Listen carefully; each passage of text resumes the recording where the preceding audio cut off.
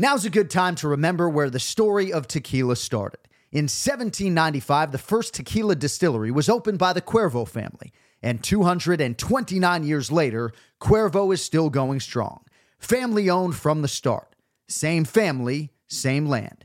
Now's a good time to enjoy Cuervo, the tequila that invented tequila. Go to Cuervo.com to shop tequila or visit a store near you. Cuervo, now's a good time. Trademarks owned by Beckley SAB to CV 2024, Proximo, Jersey City, New Jersey. Please drink responsibly. When you need mealtime inspiration, it's worth shopping Kroger, where you'll find over 30,000 mouth-watering choices that excite your inner foodie. And no matter what tasty choice you make, you'll enjoy our everyday low prices, plus extra ways to save, like digital coupons worth over $600 each week. You can also save up to $1 off per gallon at the pump with fuel points. More savings and more inspiring flavors make shopping Kroger worth it every time. Kroger, fresh for everyone. Fuel restrictions apply. San Antonio district judge resigns after a federal corruption probe. A former San Antonio, Texas judge goes to federal prison after pleading guilty to accepting bribes in exchange for rigging cases in his court. Angus McGinty committed the ultimate judicial sin. Why did you do it? I did it because I was foolish. Listen to How to Bribe a Judge on RevolverPodcast.com, Apple Podcasts, Stitcher, or wherever you get your podcasts.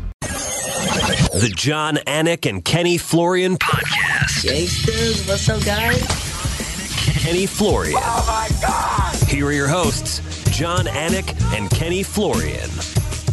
Yes, we are live. You think our buddy Bruce Buffer will sue me? I know he'll sue me if I say it's time for the Anik and Florian Podcast, but do you think he'll sue me if I say we are live? What do you think, Flo? Great. So we got to get lawyered up right now. Thanks. We do. There goes all our money from the podcast, and we got to defend ourselves against the beast, Bruce Buffer. That is the whole kitty. Tell our producer Danny Mayock that he's coming for her too. I heard her say we are live. It's time to lawyer up. It is. Yeah, it is. Oh, that's good. It is Monday, December 17th, 2018, episode 184 of the Anik and Florian Podcast. It always sounds like a lot. So in our little pre-show meeting that lasts 4 minutes, I try not to, spoil anything I might have, right? So I'm at Publix this morning, right? It's a grocery store here in South Florida. I'm there with my son, Hunter, just him and me. I got him in the car seat in the grocery cart. Okay. And who do I run into?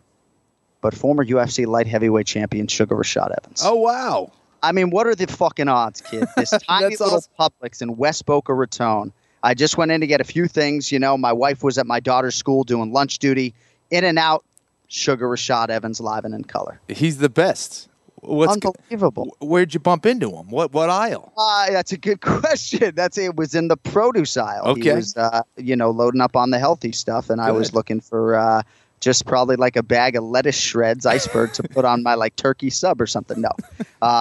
But yeah, he was getting some mangoes from Haiti or something. But it was cool to run into Rashad. You just never know how your day is going to go down. Awesome. So, and you just never know how these fights are going to go down. Before we get into Fox UFC Fight Night Milwaukee. So 3 more shows for us here on Fox. Final UFC Fight Night on Fox was this past weekend. And UFC 232 is obviously going to be the last sort of coexisting show for Fox and the UFC. The FS1 UFC 232 prelims will be that night on FS1. Ken Flo, you're working the desk, right? So even though a lot of the goodbyes happened, UFC Tonight had the last show, and Milwaukee was pretty emotional for a lot of people. I think December 29th is going to be even harder for all these people that we will get to in a couple weeks on our final show, who have devoted 7 years of their life to this, Ken Flo. And you saw some of those emotions spilling over a little bit. And I think just my biggest takeaway, even though it's sad and the relationships will withstand the test of time, but these people love mixed martial arts now, right? Yeah. And all of a sudden it's ripped from them unless they want to leave Fox and go try to work for the UFC and work in mixed martial arts. And when you get the bug for this sport, you kind of want it to be in your life forever, right? I got the bug in 2007 and sort of kind of wanted this sport to be in my life forever. And it's for a lot of these people, even some of the producers on this podcast, I'd imagine. It's going to be a different ballgame here in a couple weeks, and it's unfortunate. Well, dude, I think you nailed it. I mean, there's a lot of lifelong mixed martial arts UFC fans now that have been created over at Fox Sports, and I can't thank them enough for all of their support and everything they've helped me with, and all the reps that I got working for them, and I think that they elevated this sport to a whole new level over here, and they treated it along the likes of Major League Baseball and the NFL, and because they gave us that kind of treatment, and they gave the people who worked on that show that kind of treatment, I think they elevated the sport as a whole, and I'm eternally grateful. Yeah, man, you put it well, and it's hard to quantify how many more American MMA fans there are because of this Fox relationship. I don't even think it always shows up in the television rating necessarily, but FS1 has been a channel largely devoted to the UFC since 2013, and that relationship obviously goes both ways, but it's a special time. We're all trying to go out on a high note, and you can be sure on our final episode here on Fox Sports, which is December 31st, just before the new year, we will acknowledge everybody that we can think of by name, and inevitably we'll leave some people out. So today, in about 10 minutes, will be the biggest Ray Longo minute that we have ever had in the history of this podcast. I texted him this morning. I've never been more excited to talk to Ray. So this podcast launched, Kenny, April 6, 2015. So in the 4 years almost that have expired since, this, in my opinion, is the biggest win for Ray Longo as a chief corner in that time. I mean, Chris Weidman had a big one against Kelvin Gastelum, some others that we'll get to with Ray, but this is a huge moment for our guy, and certainly I want the shine to be on Al Iaquinta, but for Ray, this is going to be an exciting day and week for him to celebrate this win, because I don't know that a lot of people consider Raging Al Iaquinta an elite fighter, someone capable of winning a UFC lightweight championship or challenging for it. And I think based upon the 25 minutes that I saw, being front and center this weekend, I think Al Iaquinta has crossed that line and deserves all the credit for what he was able to do in winning that fight against Kevin Lee. No doubt about it. Very happy for Ray Longo and Matt Serra, two guys who really believed in Al Iaquinta from the beginning. And you saw that star potential on The Ultimate Fighter, your season of The Ultimate Fighter, by the way. And the way that he was moving and the way he was able to integrate everything together. So it's clear that he's well coached. And I think this was that fight that proved that he is truly elite. Beating a number 4 guy, a guy in Kevin Lee who's a tough style matchup for him, I think proved that he is one of the top lightweights in the UFC. I think we always knew that he was one of the toughest, that he had elite toughness in the UFC. But, the fact that he was able to show some phenomenal skills out there against a Kevin Lee who was putting a lot of pressure on him, it showed that, just like he did in the Khabib Nurmagomedov fight, he knows how to come back from adversity. And he's one of the few guys, I think, in the UFC in general who knows how to adjust mid-fight. And Al Iaquinta is an absolute beast. He came roaring back to win that fight, and I was really, really happy for him. And his coaches really did an outstanding job. And we may not be the most objective when it comes to Ray and Matt, but Longo's message leading into round 4, Matt Serra's message leading into round 5, even when they kept it simple, I thought they were getting the right message out there. Yeah, Al was challenged in a number of different MMA capacities in this fight, and his submission defense not tested a ton, but certainly was tested. Takedown defense, his get-ups, everything else. The striking certainly was his for the most part on the feet. But cardio is king, right? Am I wrong? I mean, cardio is king. And I think for Al, the confidence really comes from the cardio. I know he's confident in his skills and in his mental capacity and ability, but he really could go 10 hard 5. So he knows when he gets to a certain point in the fight, it becomes his fight. And this one certainly became his fight. I'd say conditioning is king, and also confidence is king. Your ability to stay composed in the octagon is huge. That was the difference for me in Al Iaquinta. Kevin Lee, I thought, really got frustrated. You could see his face just totally change every time Al Iaquinta was able to get back to his feet. When Al was able to avoid that back take from Kevin Lee, that choke, and when he was able to get on top, Kevin you could see the fight just kind of sap from every single time time. And Ali Iaquinta just stayed completely composed. Every time he got back to his feet, he didn't look like he was tired. He didn't look like he was frustrated. It was Kevin Lee who looked like it was frustrated. I think that had an effect on his conditioning and his overall mind state throughout that fight. Iaquinta, man, just an absolute beast. I think there's certain guys that are hammers and nails. Ali Iaquinta is that guy. I think for Kevin Lee, he needs to learn how to be the nail a little bit better. I don't think he was able to deal with the pressure that was put on him when it was Ali Iaquinta's turn to really start to hammer him. So Kevin Lee said before the fight that mentally, if I stay in it, it's my fight. And I think what you're suggesting in some capacity is that he did allow that mental frustration to creep in, and that was a factor in the fight. But the physical was what caused that frustration, right? Or are you saying largely, though, at least that it was Al's fighting that led to that frustration, or not completely? It's hard to pinpoint. It's hard to pinpoint it. I think that I would probably lean towards the fact that I think Kevin Lee, with all of his experience, hasn't had to deal with a guy like Ali Iaquinta, who is like a Terminator, who can take shots and keep coming forward. I don't think he's had to deal with that. I think most of the guys that he's taken down have kind of just given the fight and kind of accepted that reality. Ali Iaquinta did not accept that reality. Right. Again, it is really hard to pinpoint, but I would lean towards the fact that it was Ali Iaquinta's will that really won him that fight. Yeah, we have a lot more to get to, obviously, on Iaquinta's performance with Ray, and certainly we'll talk about Kevin Lee in terms of spinning it forward and his suggestion that maybe his days at lightweight are done. But in terms of spinning this thing forward for raging Ali Iaquinta, when you look at the rankings, you got Khabib Nurmagomedov and Tony Ferguson at the top, the champion and the number one contender. And I kind of just want to proceed as if those two guys are fighting, even though I know Ali Iaquinta likes the Tony Ferguson matchup set after the fight. He thinks he can beat him, thinks he can put him away. Kind of want to proceed for our purposes as if Tony's going to fight Khabib, because I'll get down on one knee and pray that's just the fight that needs to happen. McGregor and Poirier are 2 and 3, Kenny. I know there's some steam for that rematch. Dana White has publicly said that makes sense to do that fight right now. Kevin Lee, number 4, Edson Barboza, who we will get to, number 5, Justin Gaethje, number 6, Showtime Pettis, number 7, and Ali Iaquinta, number 8. So I don't know. A lot of people think the Justin Gaethje fight makes sense. Gaethje immediately took to Twitter and called for that matchup after the Iaquinta result this weekend. What would you like to see for Al in terms of turning this thing around? Gaethje Iaquinta would be an absolute classic. I don't think there's any other way that wouldn't be an insane fight for the fans to watch. It'd be very, very exciting, no doubt about that. But hey, why can't Iaquinta fight Conor? I think that's an interesting fight as well. I think you have two guys who recently lost to Khabib Nurmagomedov. Iaquinta went 5 rounds. Conor did not. Iaquinta's very hungry right now. He's a guy that I think has kind of creeped in to become this kind of blue-collar star now in the UFC's 155-pound division. Why not? No, I think that has legs. I didn't think about that. I think for all of these guys now collected in this mix, and you can include Ali Iaquinta in it now, the calendar might just align, Flo, where April, May, June, we're seeing a lot of these guys compete in a similar time frame.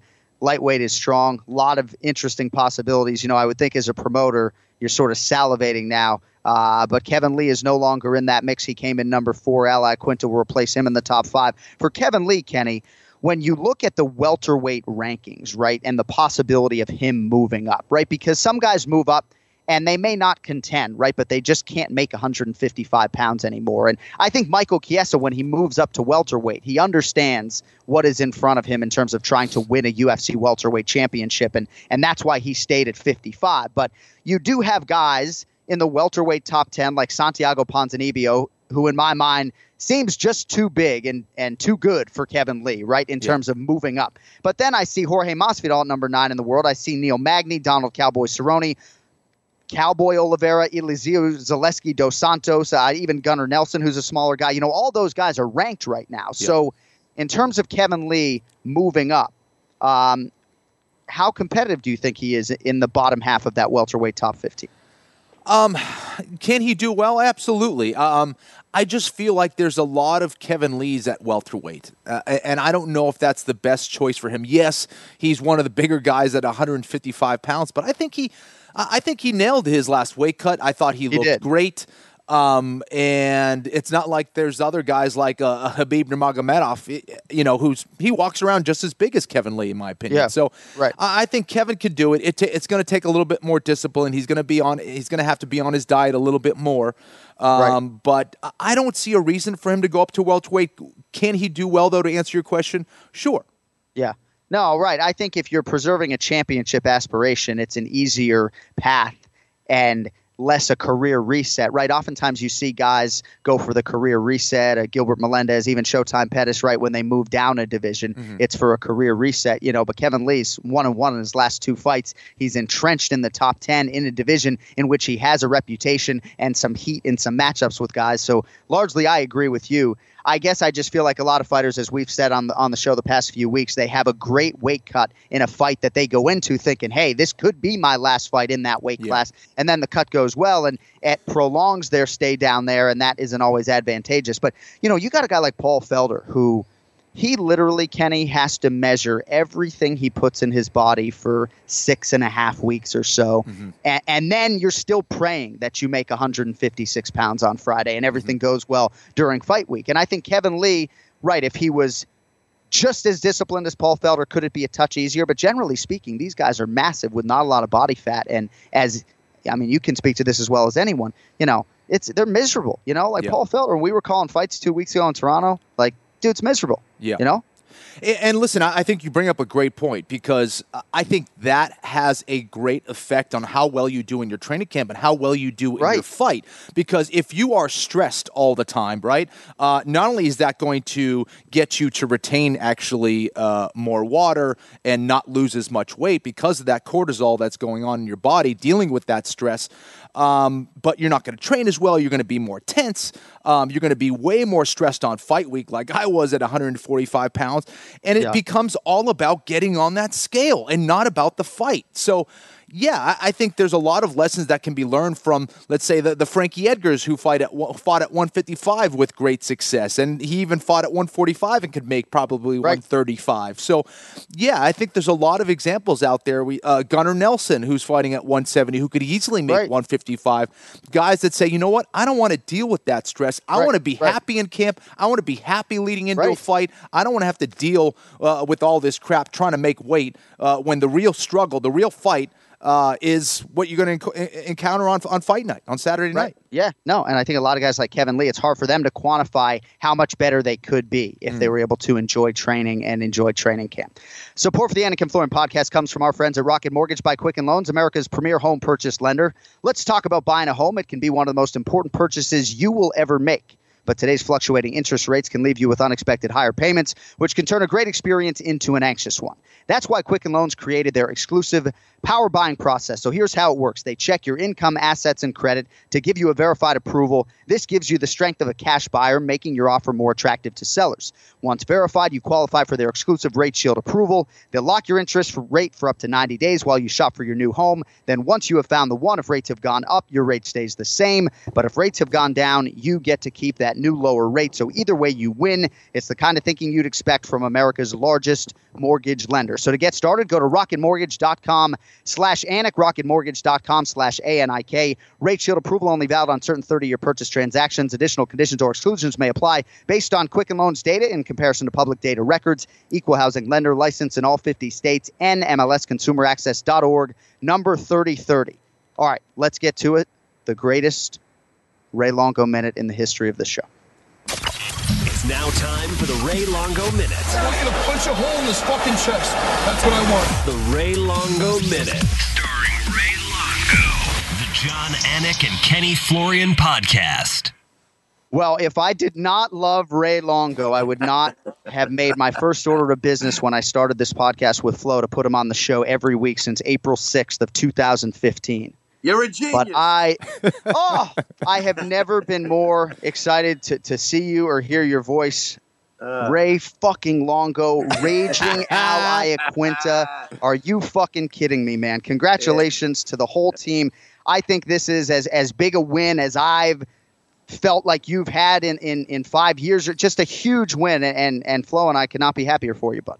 Yeah, woke up this morning, got a blue moon in my eyes, baby. But yeah, no, I got to tell you, I really viewed this as a championship fight.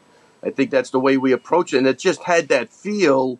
Main event against an up and coming young kid, brash talking, talented guy. It was what a great performance by Al Iaquinta, man. I got to tell you, it was great to see him get in there healthy and do his thing. And I got to tell you, you guys are talking about weight cuts. Look, even as a coach, I'm not happy until after the fight. Things could go so wrong within 24 hours with some of these guys. It's horrible as a coach to watch a guy go from I feel great to my knee, something's hurt. Like you start messing with your body like that, man. A lot of shit happens. It really does. That's right. Making weight is one thing, then competing at the weight is another, right? You never know how that's going to turn out. Totally correct. And as a coach, I'll do an interview where the guy feels great. I'm not kidding. Shit goes south in 48 hours. I mean, so it gets to the point I don't even want to talk. But luckily, man, I kept checking in with him like every half hour. How we do? You don't even want to be that guy because right. You start bothering him. But man, this was one fight where it went good, thank God. And I got to tell you, training camp we had to pull back a bunch of times because his injuries, but it was just enough to get him healthy again. So I think we found the right recipe that way, which was good. Which moving forward I think should help us because this kid would train 10 hours a day. He's not happy unless he's training like an animal. But those days might be behind him. But I think we trained smart and. Man, just a great performance from Al, man. He hit a little adversity, and man, I can't be happier for a guy. And I don't know. I mean, it's been so many ups and downs with not even like the fighting, just stuff with his complaints with the UFC and stuff like that. I actually texted Sean Shelby. I really got to give credit to Sean because Sean really stuck by this kid and really, saw the course, and I think it pays off. He just really wanted to get paid. And like Al told me, he goes, I just really want to thank Sean Shelby. That's what I want to do. I want to feel good about a fight where I feel like I'm appreciated. And that wasn't a bullshit thing. He really thanked Sean and Hunter Campbell. And, it's almost like an inside joke. We know what's going on, but I think they did the right thing by this kid. He's always produced in the spotlight. He's never let anybody down. Listen, man, in addition to getting that win, he proved his worth. So, I mean, that was an amazing win. For you, Ray, when you look at his initial injury and when you got the news that his knee was pretty much destroyed, is this one of the greatest comeback stories in your career that you've experienced as a coach? Without a doubt, Kenny, this is... I gave a little speech at the after-fight party.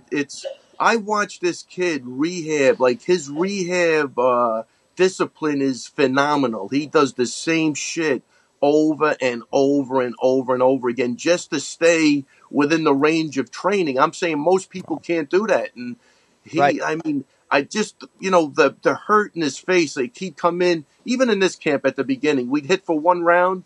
I got to go. Like, my back is locking up. It's just... Wow. And then he goes out. I watch him with the rehab. He's surrounded by great people. He's got Sports Science Institute and Staten Island. I want to give them a shout out. Juan Delgado and John Piazza. He really loves these guys. They took a special interest in Al. I think that's the point of this. I think he's a crazy guy, right? He's not really that crazy, but Al could go off the charts. I think he wears his emotions on his sleeve. Yep. But there are people out there that have seen something in this kid, and without a doubt, me one of them from the beginning because I love him, that really have stuck by this kid when they could have went south a couple of times. You know what I mean? So he loves Piazza. He loves Juan Delgado. They stick by him. And it was a group effort. But, yeah, Kenny, great comeback. But I watched this guy have the discipline to stay and rehab those I'm talking every day. He doesn't get in that ring before he does certain exercises. He comes out, he does them no matter what. It's just, it was great to see it, come to fruition in a really high profile fight when he really needed it. And Ray, one more question, in regards to the fight itself, any surprises during the fight or did you expect this to kind of go down the way it did? No, not really. I think it went down kind of the way I did. I thought, No, I think it kind of went down the way I thought it would. I think I kind like even when Kevin Lee was talking about he took the first fight on 3 weeks' notice, and Al told me they signed the bout agreements 2 months before the fight. Yeah. I was like, I just know he's going to beat him. There's something. I like Kevin Lee. He's a talented kid, but his head is something's off. Like a little delusional, I think. And then I think it came back to bite him in the ass. Like, be careful what you ask for. Like, I think, right. If anything, there was no evolution in his game. You know what I mean? Like I think the projection that I felt during the fight is like, wow, this guy's real. Something's off, and he seems like a good kid. He's got a good camp around him and stuff like that. But he's got to really, he doesn't have to address anything physically, because physically he's a gifted kid. But mentally, I think something's off, like like big time.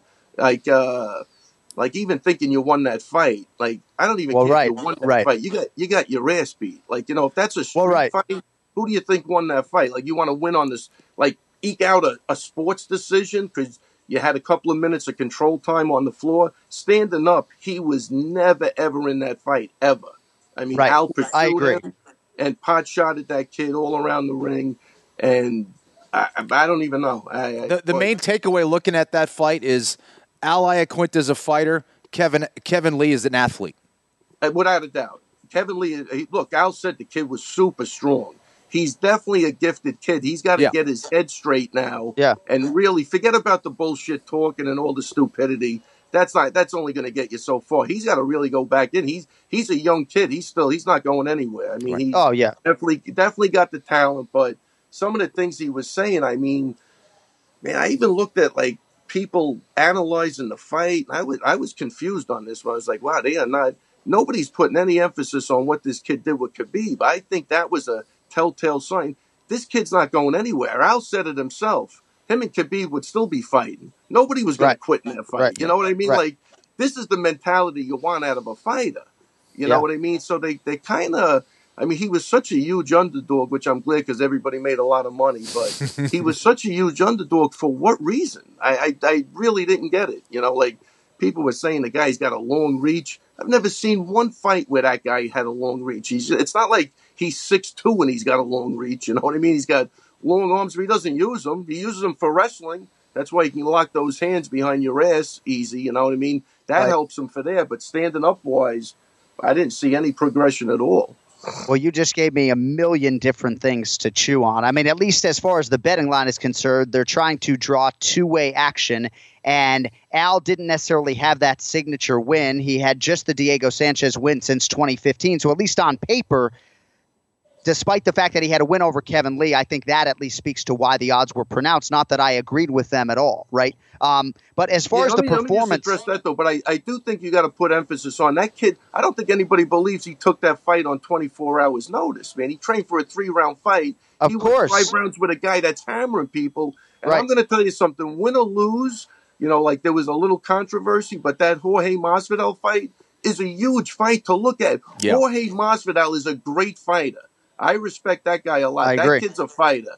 And Al was right. I don't care who won the fight or who you think won the fight. It was a fucking fight. You know what I mean? And Jorge Masvidal's walking through a lot. You've seen what he does to people. He's a beast. You know what I mean? He's a beast. I mean, so I look. Who did Kevin Lee? When I looked at the Barboza fight, Kevin Lee got Barboza after the guy just got mauled by a grizzly bear. Like, and he also got knocked down in that fight, and there were no doubt about it. The line is what it is. I in terms of the performance, though, see, we led the show, Kenny and I did, by suggesting that this is sort of the performance that allows Al to cross into the elite, at least in terms of the public perception, right? Like he is an elite fighter, and even though maybe I'm not sure Kevin Lee underestimated him necessarily, I think we can all agree that Al is now a truly elite lightweight who on his best Saturday night can become the lightweight champion. What impressed you the most about what he accomplished Saturday night? Look, again, I think what Kenny said, the way he had to overcome adversity with the injuries, and then the way he had to overcome, the guy had his back. He was never really close to doing anything. I think Matt Serra did a phenomenal job with that. We knew that going in. Matt was telling me, dude, his jiu-jitsu defense is excellent. He's got killers over there trying to choke him, every day in the gym, and they do choke him sometimes. But the thing is, he's used to high-level guys attacking his neck, and that's what I think. I think Kevin Lee in his head thought he was going to take him down, get his back, and choke him. I think it was that easy. He thought, I'm the biggest, stronger guy. I did it once before. I'll do it again. But Al was the guy that really evolved as a person. Oh, And to me, evolution is taking the things you should be doing and doing it at a higher degree. You know what I mean? His timing on his punches was beautiful. His head movement was beautiful. His defense on the ground was beautiful. You know what I mean? Man. So there was a big evolution there. So I think, I like the way we addressed everything going into that camp. That's why I said there was no surprises. And the way he was so poised when he was hunting him down, and he didn't overextend himself to get taken down, and just kept him at the end of those punches and just kept pot-shotting that guy around the ring. I mean, it was great. It was great to see. I think Felder did a great job because he's a stand-up guy. He saw a lot of the nuances that Al was doing, and he was trying to call him out on TV. I think he did a good job because there were a lot of body shifts and looking one way, going the other way. And he did a lot in that fight, man. That spin elbow was awesome. Beautiful. Off the, I mean, come on. He did. The head kick was phenomenal. He hasn't even thrown a kick in his last two fights, So when he's healthy, he can go back to adding a couple of weapons. And I think his poise and his ability to stay the course and always look like he was in control of that fight, even when he was in a bad position, was what I agree really with that. impressed me. Yeah. I think that's the thesis statement right there. Even when he was in compromising spots, he felt like somehow, some way he was going to get out of it and was in control of the fight. Just a brilliant performance. And Paul Felder spent 8 weeks breaking down what Al was doing. You could be sure he had a lot of insight into the way Al moves, right? As a guy who prepared to fight him in April. So just in terms of the scorecards and anything else, I mean, certainly once you knew it was unanimous, you knew you had this decision. I didn't think it was a foregone conclusion. I don't know if it was round 2 or round 3, but I thought you could have given Al one of those rounds, right? Because Kevin Lee didn't do a whole lot on the ground. And as you said, when they were standing, it was all Al, right? So when you heard, 48-47, 49-46, I mean, you knew it was going to be for your guy.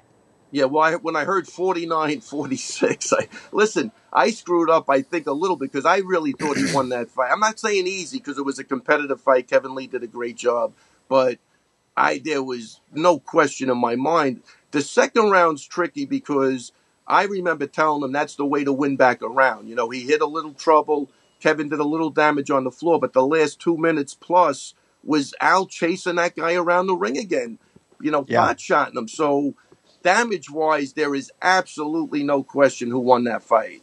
If you want to go control time, it gets a little tricky. I'm going to say the second round, if you're a Kevin Lee fan, you're probably going to give it to Kevin Lee. If you're an Al fan, you're definitely giving it to Al. But I made the mistake I thought it was a foregone conclusion that he won the first and the second. I gave Kevin Lee the third, and Al won the fourth and fifth decisively. Right. So you thought you had 1, 4, and 5 was clear. Yeah, 1, 4, and 5 was absolutely clear. 4 and 5 was totally clear. Yeah. 1, 4, 5 was totally clear. 2, it depends on what you're looking at, I guess, because I watched the fight again just to make sure I was right. So he had him down, never in any danger, but he got off a couple of shots. But I think when Al got back up, his shots definitely, equalized whatever happened on the floor. That's the way I was looking at it. But you could go again. But I got to tell you, MMA Junkie had him winning by 5 points. They gave him a 10-8 in the fifth round, which I don't agree with. But, dude, that was a pronounced walk-down beating, man. That way, even when he put his hands down, he still made a miss with his head. I mean, that's right out of a freaking movie. I mean, you can't make that shit up. And then, when he screams at him at the end, same Al, buddy. Same fucking Al. You know what I mean? Like, you got to back your shit up now. I think that's when Kevin Lee says he's embarrassed, what's he embarrassed about?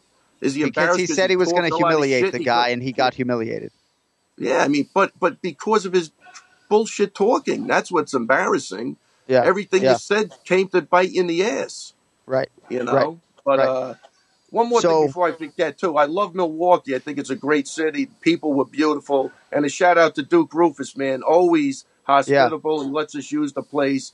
Treated those guys like gold. And, man, this guy can recommend Italian restaurants better than anybody, man. He gave us a great recommendation that we love. So shout-out to Duke Rufus and everybody else at the Academy. Yeah, Duke is a champion of a human being. I got to spend some time with him after the fights. Not a good night for Rufus Sport. They were 0 for 4. But, yeah, I think I ate at that same Italian joint Best chicken palm of my life. Light on the cheese, though. Light on the cheese.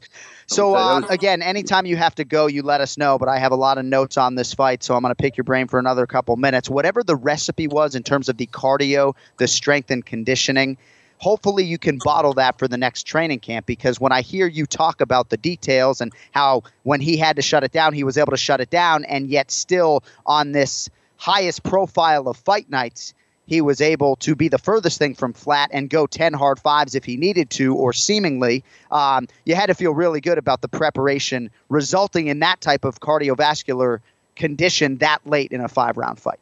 Yeah, without a doubt. Look, again, who do you think, if the fight went 3 more rounds, who do you think was going to be there? Oh, right. I mean, think about it. But yeah, I think we found a recipe. We talked about it even after the fight.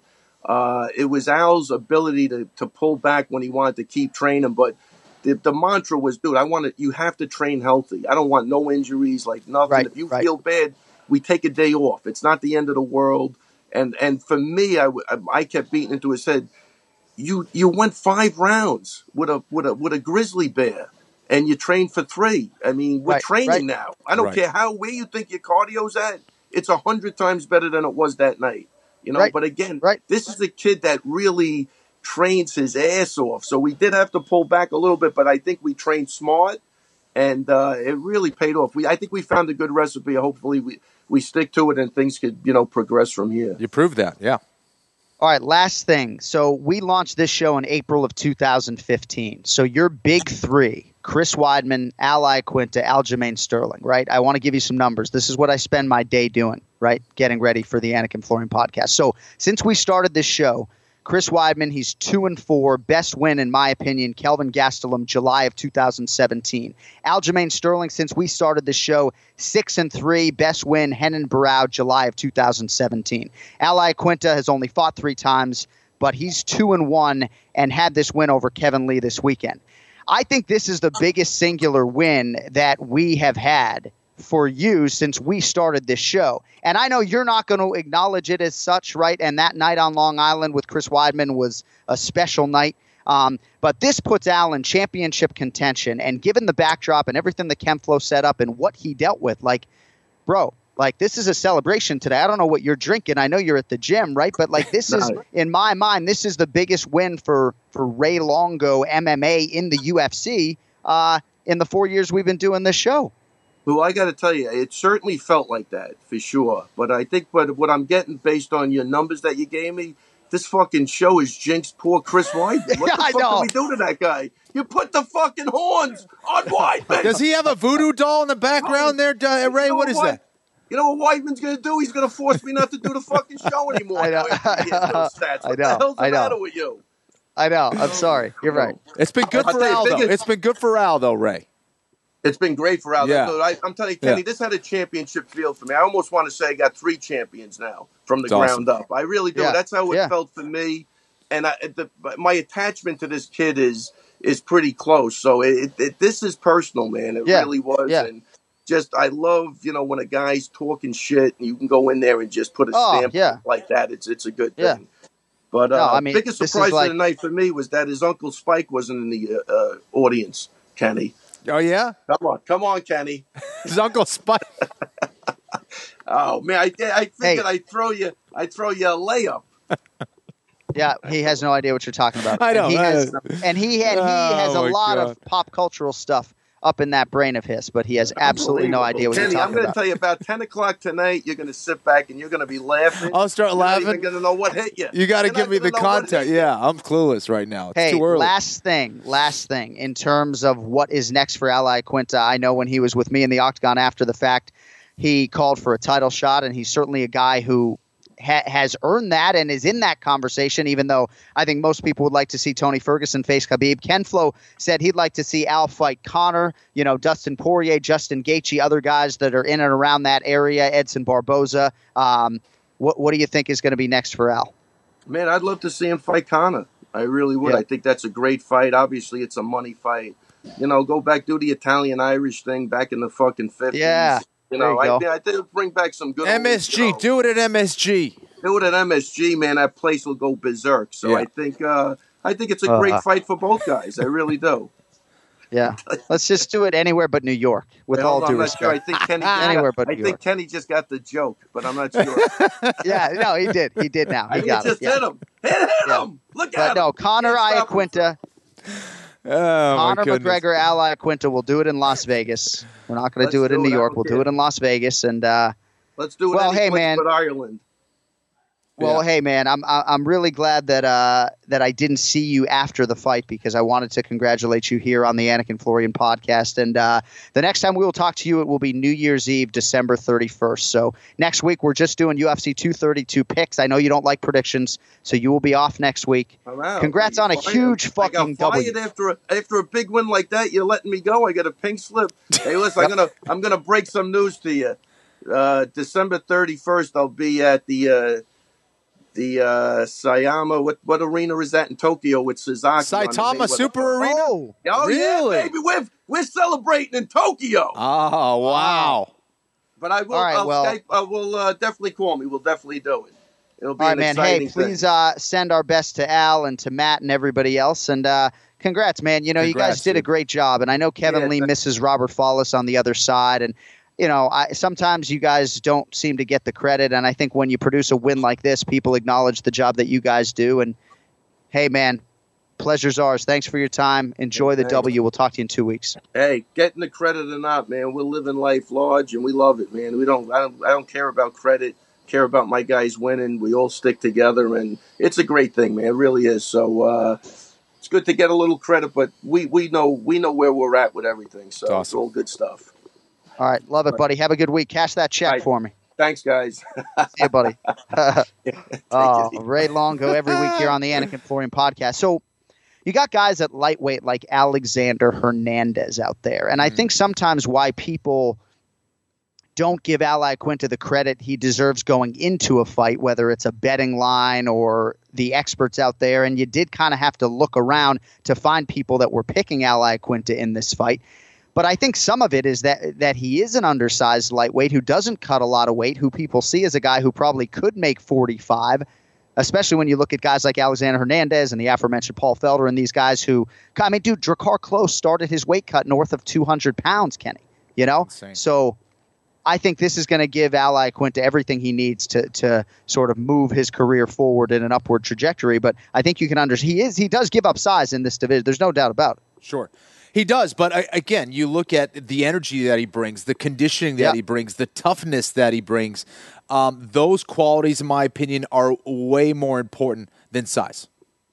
No, I agree. In terms of quantifying the Robert Follis loss, right, and it's about a year to the day that Robert took his own life. And Robert's certainly a great corner man and a guy who knew how to maximize those 60 seconds, particularly on fight night.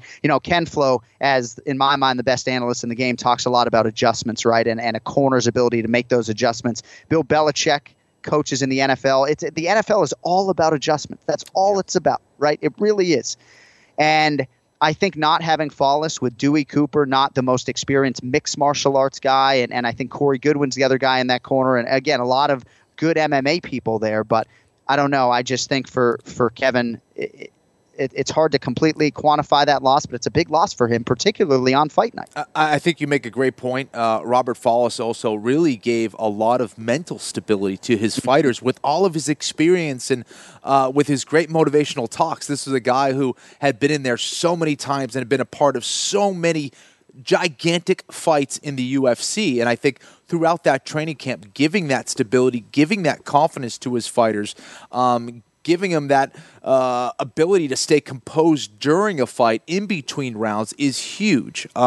So, yeah, it was a big loss for him, for Kevin Lee, in a lot of different ways. All right.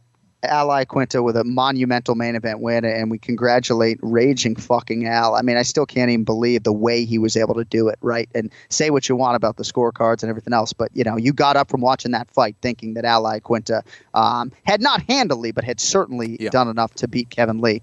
And by the way, the breaking news from Ray, I guess, must be that Uluka Sasaki is no longer a UFC fighter and he's competing for one or something on New Year's Eve. That's like the other reference. Who the fuck knows what he was talking about? Yeah. That's good. It kind of makes me feel young when all of my colleagues are younger than me essentially now. So that's good. Edson Barboza. Whew. what a striker, man. And, I know this wasn't the most perfect performance. Even some of the people very close to him would acknowledge that after the fact. But this is one of the best strikers I have ever seen. And I am not, a mixed martial arts expert, even though I watch a lot of it, right? But I marvel at the way this guy strikes. And I think when I'm 65 years old, God willing, I'm going to still be talking about a guy like Edson Barboza, because in a pure striking setting, foot or hand to the target in a blink and then retreats defensively. I really liked what I saw this weekend against a guy in Dan Hooker who was, dropping people left and right going in. As far as, the weapons, his offensive weapons, they are no doubt elite. The speed at which he throws those weapons, the timing that he has, the ferocity in which he throws them, his ability to hurt guys, it's tremendous. Edson is an absolute beast. He showed a lot of toughness in that fight against Dan Hooker. Dan Hooker showed the most amount of toughness, I think, that we've seen out of him, and one of the toughest and grimiest performances that I've ever seen in the octagon, period. This guy is an absolute beast, kept coming forward, even though he was taking a lot of punishment from the speedy Edson Barboza. But, what worries me in Edson Barboza is that he hasn't changed as a fighter as much as I would like. He has so many great weapons and so many great physical gifts, but he doesn't find those proper angles, and sometimes his shot selection on what he should throw at the right time kind of gets me shaking my head a little bit. I thought he should have been attacking those legs way more. I thought he was throwing a lot of risky shots, going to the body repeatedly with those legs. I don't know why he didn't go upstairs to try to take out Hooker once and for all with a head kick. But again, I wasn't in there. A lot of times when you're feeling a fight, you feel something else. But for Edson Barboza, I think the main thing, though, is he's either going forward or he's going backwards. And if he doesn't hurt you, hurt you with the shot, he doesn't really know what to do and starts to panic a little bit. And he makes the fight more difficult on himself because of it. So I think just finding a little bit more angles for himself, moving laterally better, I think will help him moving forward. Hopefully he's able to make those adjustments because, like you said, when he does throw those weapons, man, I'm not sure there's a better guy out there. Edson Barboza is just so damn fast and so explosive. And even though maybe there's some fight IQ issues, he's not a guy that a lot of people call out. I guess Dan Hooker notwithstanding, I think he did call for a fight against him, right? But not going to hear Ray Longo come on here, Kenny, and say, "Oh, give us Barboza," right? Like, he's not a guy that people want to fight, right? Like, I didn't even want to go near him after watching what he did to Dan Hooker this weekend. But, yeah, you bring up a lot of good points. The fight IQ is such that he put himself in a compromising situation against Dan Hooker when there was absolutely no need at any point for this fight to potentially be in jeopardy, as we saw the pendulum swing there mid-fight. So, absolutely, you hit on a lot of good stuff there. But another big win by knockout for Edson Barboza. He did not get a bonus, so, maybe the UFC saw some of the things that you did. As far as Dan Hooker is concerned, and I sort of, as I called it, what popped into my head was be careful what you wish for, right? And I know Dan Hooker always wants the biggest fight to challenge himself against somebody in the top 5. This did not go his way. Next level toughness. Hard to quantify, Kenny, what this type of beating could do for him going forward. He does have a lot of MMA miles relative to his age, even though he professes to train smart. But there were times when I thought the referee could have stopped this fight. There were times I thought the corner could have stopped the fight. I mean, when you were watching, are you sort of that mentality that Rob Hines had a couple of different opportunities where he, at least as the referee, could have jumped in there? John, couldn't agree more. I was a little disappointed both in the corner and by the referee. I mean, listen, we've seen some amazing comebacks, right? We've seen a lot of toughness in the octagon from guys like Gaethje and Alvarez and Dustin Poirier, their ability to come back and battle back after dealing with a lot of punishment. But the amount of punishment that Hooker was taking in that fight without really giving any major damage to Edson Barboza, to me, there was no doubt of what was going to happen. We knew who was going to win that fight. And I think that we could have saved Dan Hooker from a lot of damage in that fight, both to his head and to his body. And again, I think you kind of have to have a different perspective heading into a fight. Yes, you want your fighter to win, absolutely. But don't you want your fighter to be healthy too? Don't you want your fighter to have a longer career? And those are the kind of fights that maybe can take away from those extra 5 or 6 fights. Yes. Not to mention maybe take away from his ability to function with his full capabilities later in his life. So absolutely, that's just not worth it. You have one brain, and a lot of times we forget that in the fight game. Right. No, you're right. And, he's going to be pissing blood for 3 weeks, right? And, of course, he would then throw his own offense, right, because he's just so tough and he wants to stay in the fight, even though there was nothing behind it. At times you're like, oh, man, the referee should come in there. But then it's like, oh, wait, he's throwing offense. And it doesn't matter, even though he's throwing offense. I still think there were windows in which you could have stopped this fight. And as far as the cornermen are concerned, and I know there have been instances, as Paul Felder referenced, when Duke Roufus stopped, I believe, a Showtime Pettis fight recently. But generally speaking, high-profile cornermen and women in these high-profile situations do not stop these fights, Kenny. They just don't do it. And until that starts to happen with more regularity, I don't think you're going to have anything resembling a trend. The rules say, technically, right, a cornerman can't throw his towel into the octagon to stop a fight. Newsflash, if you throw your towel into the octagon, they will pause the action. Right. Then you can jump over the fence and give your fighter a hug, okay? So it is very easy as a cornerman to stop the fight. Just jump the fucking fence and say you're trying to save your fighter. Right now. Yeah, exactly. And that, I believe, is where it comes from, by the way. So, yes, you're right. Now, right, exactly. So now I understand there can be no worse reality for a cornerman, and you're about to corner Ryan Hall in a couple weeks, then if you throw in the towel, so to speak, and you're in the locker room after the fight and Ryan Hall says, Kenny, listen, man, I love you, but dude, I haven't competed since 2016. Like, I don't know if I can have you corner me for my next fight because you fucking stopped this one, but like I have show and win money and you just prevented me from having a chance to win that win money, and I've come back in fights before.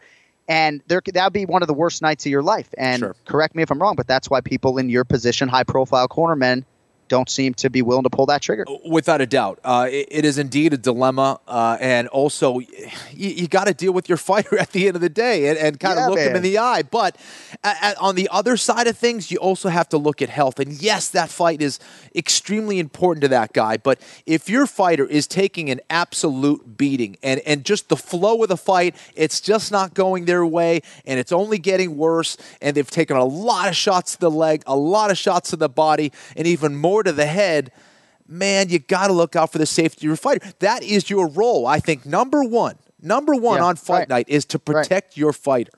And that's the role of the referee as well. It's the safety of the fighter. Was the referee looking out for the safety of Dan Hooker? Sometimes you got to save a fighter from themselves a lot of times. I agree. I don't think that was the case. Dan Hooker proved beyond a shadow of a doubt that he's one of the toughest guys ever in the UFC. But there was no need for it. Yeah, no, I agree. And because it is so much easier said than done for a cornerman to do what I just described, the onus has to be on the referee. And I think these people have to be encouraged to err on the side of a premature stoppage, right? They have to get safety back to the forefront of their minds. And Rob Hines is a good experienced referee. He teaches the class for referees and judges, right? So I thought if anybody was in that situation, other than, all the elite guys like the no-nonsense Keith Peterson that we talk about on a regular basis here, I thought for sure Rob Hines would have found a window earlier to get in there and stop the fight. But maybe the referees have to save some of these corner men and women as well. Nonetheless, a big win for Edson Barboza. And thankfully for Dan Hooker, he was competing at 55 here, and he was hydrated because otherwise, actually, who knows if it's thankfully, right? But at featherweight, he would have been knocked out this evening. All right, anything else on the main card? Rob Font, I thought a really clean performance. He felt like he was going to be the bigger man, the stronger man, and even as the fight wore on, the faster man. Thought this was a clean performance against Sergio Pettis, and again, proves that he's a relevant, top 8 type bantamweight now moving into 2019. Absolutely. Listen, I thought Rob Font had one of the best performances of his career. His jab was firing really well, which was setting up the rest of his strikes. But yeah, I mean, the size advantage for him was significant. He utilized it to the best of his ability against the smaller Sergio Pettis. I thought Sergio really struggled defensively in that fight. He just could not adapt to that long jab of Rob Font. Rob Font was throwing a variety of jabs. He was throwing a flick jab. He was throwing a step jab, a power jab, and Pettis was getting hit with pretty much all of them. And for Pettis, you got to move your head off that center line. Get that head moving. Utilize kicks. Utilize those long-range weapons, maybe a side kick or a front kick to deal with that longer jab from Rob Font. And he just couldn't get it going, man. And I think that he really struggled and was frustrated by those strikes from Rob Font. I thought Rob Font was mixing things up very well with his takedowns as well. He was winning rounds because of his ability to be a little bit more versatile than Sergio Pettis. Yeah. Nice job by that corner, Joe Lozon, Tyson Chartier as well. Rob Font's got a good thing going. You know, he drives so much, Kenny, to train. Drives to Lozon's in southeastern Massachusetts. Drives to the University of Southern Maine three times a week for wrestling. You know, that's a 2-hour drive, right? Like, he's really committed to this thing, and he's a really good kid, and I do feel good for him. And on the other side, you know, Duke Rufus did say to me after the fact, you know, maybe Sergio shouldn't have taken a fight so soon. You know, this was 9 weeks after that loss to Jussier Formiga, and Sergio seemed pretty hell-bent on competing in Milwaukee, but quick turn, moving up a weight class against one of the better fighters in that division. A lot of people kind of felt like maybe Sergio had bitten off more than he could chew against Rob Font, and that's kind of the way it played out. And then Charles Oliveira, Kenny, when you talk about the great offensive jiu-jitsu guys in UFC history, Charles Oliveira is that guy right now. 12 career wins by submission in the UFC. Nobody has more, and man, did he just make it look easy against a Brazilian jiu-jitsu black belt. He really did. You know, Jim Miller has certainly lost a step. He's had a lot of fights in the UFC, a lot of great fights in the UFC, and he's had a lot of success. One of the toughest guys to compete inside the octagon as well. But you could see Charles Oliveira was just much faster. You know, you see Miller not reacting very well to the takedown, to the back take. Oliveira was just all over him, man. As soon as he had that back early in that first round, you knew it was pretty much going to be over. You don't want a guy like a Charles Oliveira on your back early in the first round like that. And, you know, Oliveira is really improving and he just looks way more comfortable in the octagon now. He owns that cage. He owns that space. And the fact that he has broken Royce Gracie's record for most submissions in the octagon is just amazing. In 2018, right? It'd be one thing if he did it maybe early 2000s, late 90s. He's doing this in 2018, and it's showing that Brazilian Jiu-Jitsu is still very much alive and well as far as the mixed martial arts realm is concerned. So, awesome win for him. And again, to come back, I believe Jim Miller, submitted him with a leg lock back in the day? Knee bar in 2010, Yeah, so that was an awesome performance there from Oliveira. I'm so glad you set up the context of what Charles Oliveira has done in relation to Royce Gracie, because you're right. It's like doing it in the sort of the salary cap type era, doing it nowadays. Yeah. When people are so good at submission defense and so focused on submission defense, even if they don't have more than a couple chokes in their offensive arsenal, you know? Jim Miller's a black belt in Brazilian Jiu-Jitsu. Not all black belts are created equal, but this is a guy who has submitted a lot of guys himself. So it's not like he's just going, submitted some guy who's a professional kickboxer, Right.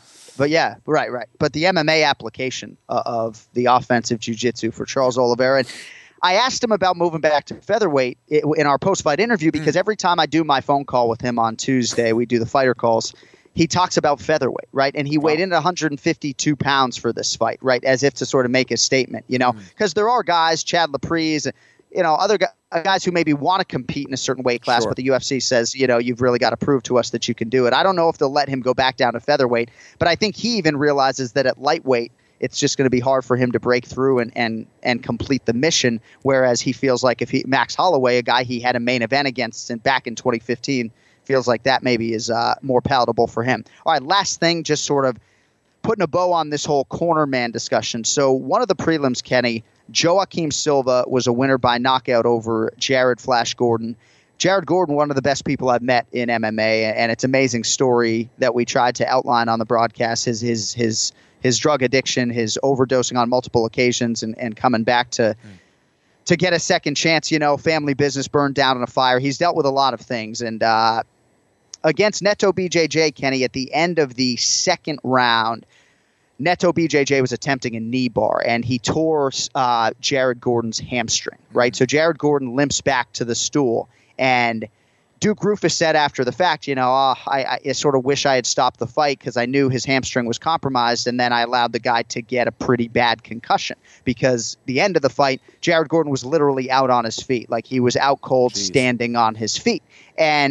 But again, it comes back to that conversation that, Jared Gordon, if any fighter on this roster, to a man, to a woman, wants to continue in that fight, it's Jared Gordon, right? And even on one leg, he feels like he can knock out Joaquim Silva, and he landed big power shots in the third round and nearly was able to come back and win. So it's just such a fine line, and I don't know that you can fault Duke in that situation, but certainly if retroactively these guys keep having regret, then maybe they'll pull the trigger at some point in the not too distant future. I agree. I'm not going to pretend that I watched that fight, so I can't really put it into context as well as you did. But, listen, I'm always of the belief that if you're sending your fighter out there on one leg, the other guy better be on at least one leg as well. If you're sending out your fighter and he's on one leg, his leg is messed up or compromised in some way, shape, or form, and the other guy has his full capacities, you're sending your guy out to slaughter. And it's not worth it. Save your fighter. You can do things if you have a broken hand or, something's going. But with the legs, I mean, I don't know. I don't know. And again, Duke Rufus also, he knows Jared Gordon better than I certainly do, and knows what he's capable of. But I think if he's saying that after the fight, he maybe should have stopped that fight. Yeah. And you know what else is interesting? That Jared Gordon won the $50,000 fight of the night bonus, right? So there's that too, right? And you can argue that a big chunk, if not all of that bonus, was earned in defeat in that third and final round, as great as the fight was leading up to it. So a lot of layers to it. For sure. And then I guess I would counter by saying this, and this is not for you, this is really for every corner, myself included. Is the $50,000 worth it for the concussion? Right. Well, right. But if it makes you feel any better, I've been hospitalized with 2 concussions in my life, and basketball. I remember you told me that one. Yeah. And I didn't get a dime. We got to track that dude down, by the way, one of these days. We do, Ken Flo. You got to track that guy down. Yeah. And I'll just say in closing that I'm not a fighter, right? These are just a fan essentially having his opinions, having watched a shit ton of this stuff. Sure. But hey, I'd probably be that corner man that forever jeopardized his friendship with his fighter by throwing in the towel because I'm a pussy. Well, you're looking out for their well-being, man. Yeah. I'm soft, Kenny. I'm grape soft. 40 years old. All right, that's it for today. Thank you to Ray Longo. Thanks to our Fox Sports crew, as always. Next week, it'll be an abbreviated show for you, probably. We'll close out our 2018 main event challenge. Going to be 7 picks for UFC 232, Jones versus Gustafsson 2. That is coming up Saturday, December 29th on pay-per-view prelims just beforehand on FS1. And hopefully everybody's ready to enjoy some holiday time with their family between now and then. We will talk to you again in less than a week. Until then, for Ken Flo, I'm John Anik. Thank you all for listening. Yo, later. The John Anik and Kenny Florian Podcast.